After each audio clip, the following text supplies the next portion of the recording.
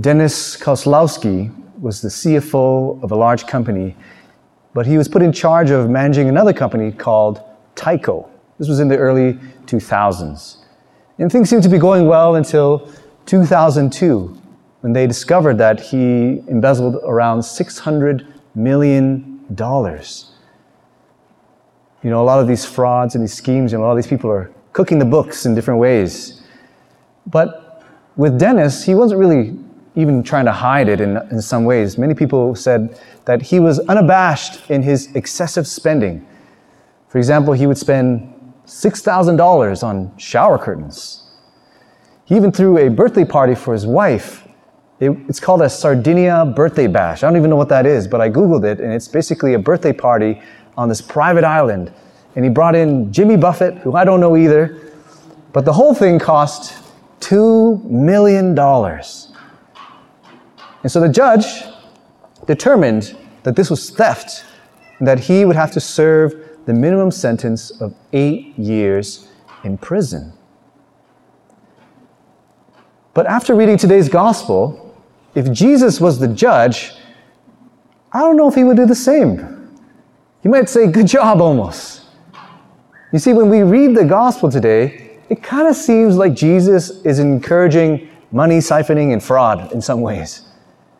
On the surface, it seems like Jesus is praising the steward for doing that type of thing.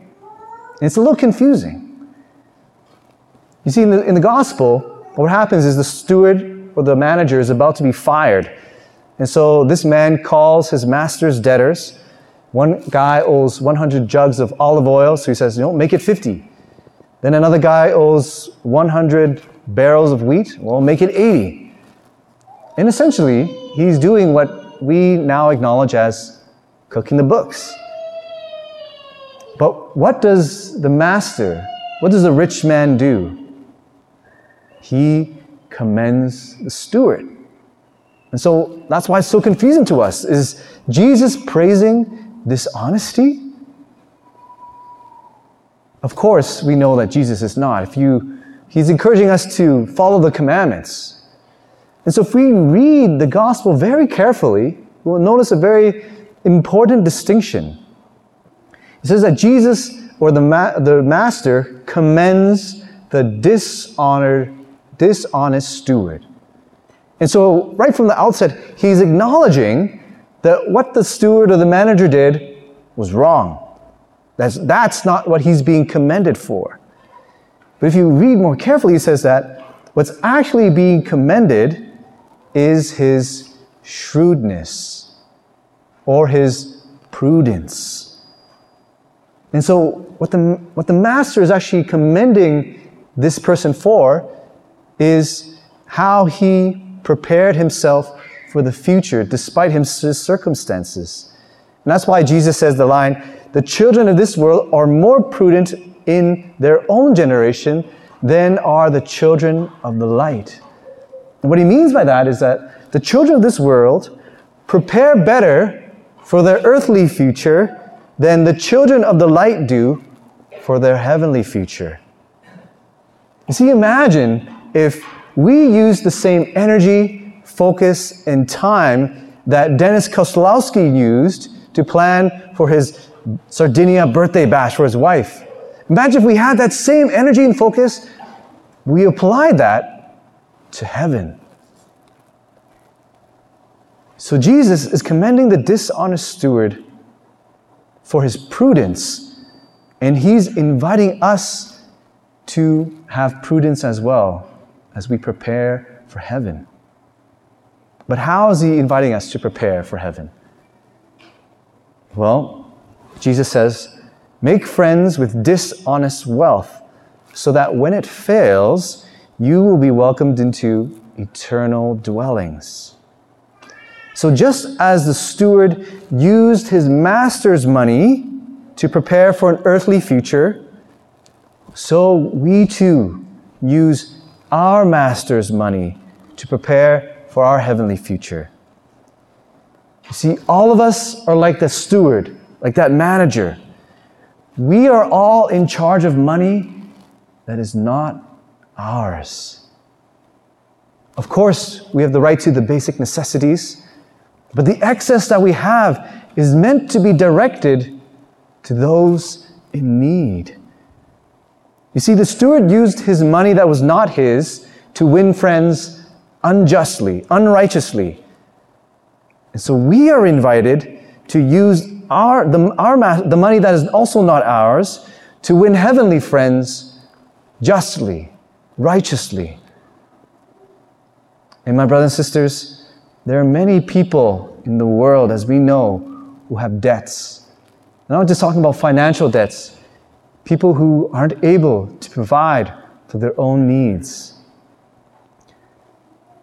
I was able to go to a St. Vincent de Paul conference yesterday as the chaplain for St. Vincent de Paul Central Council.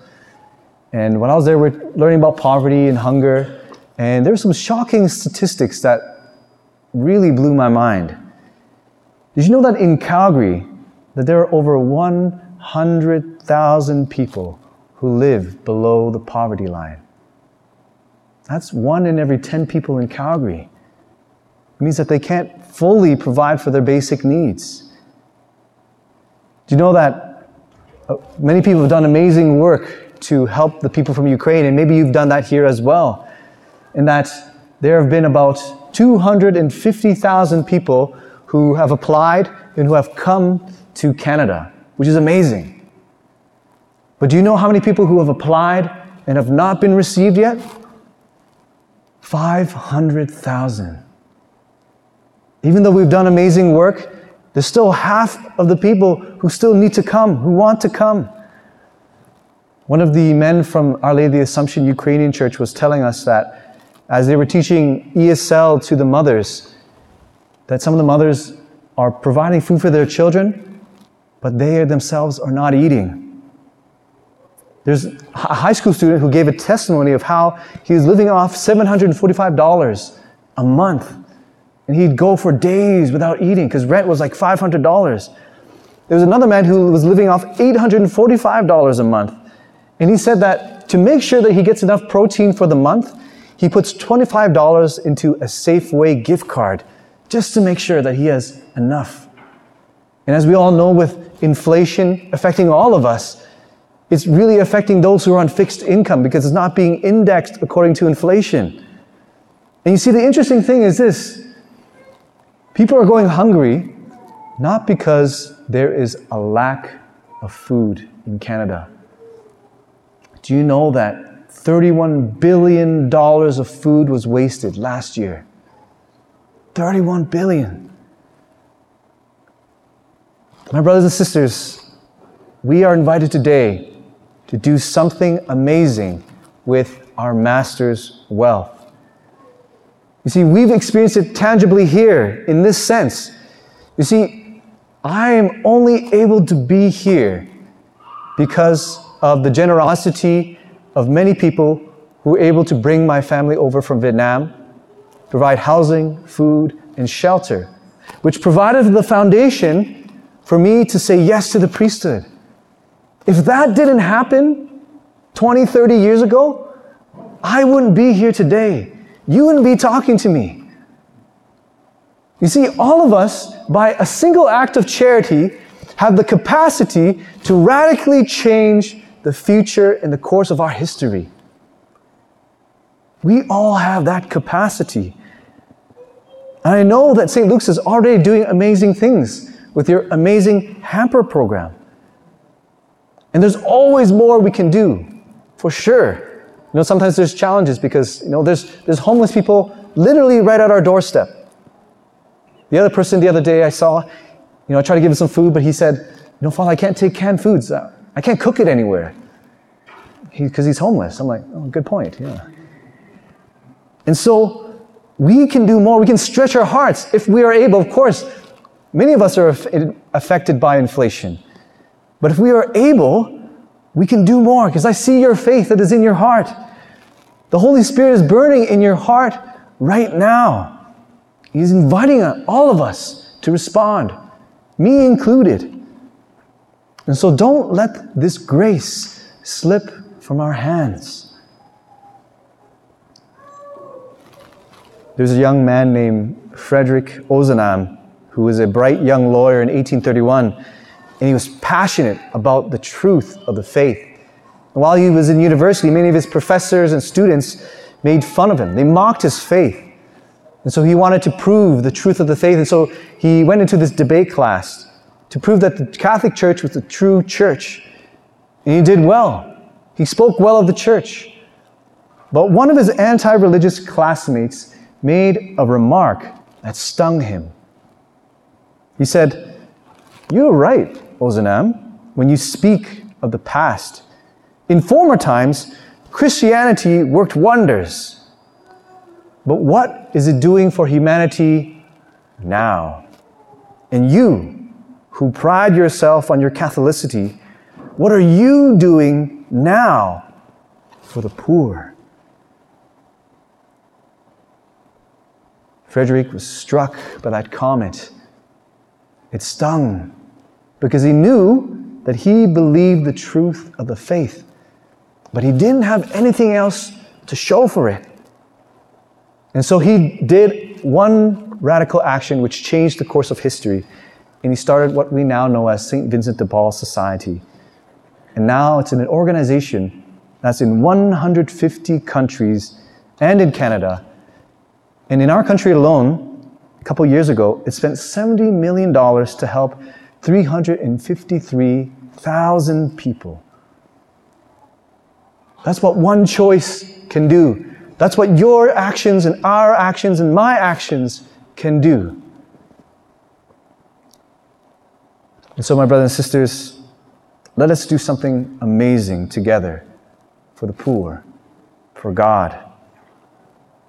Alone, this burden is too great, but together, we can do amazing things.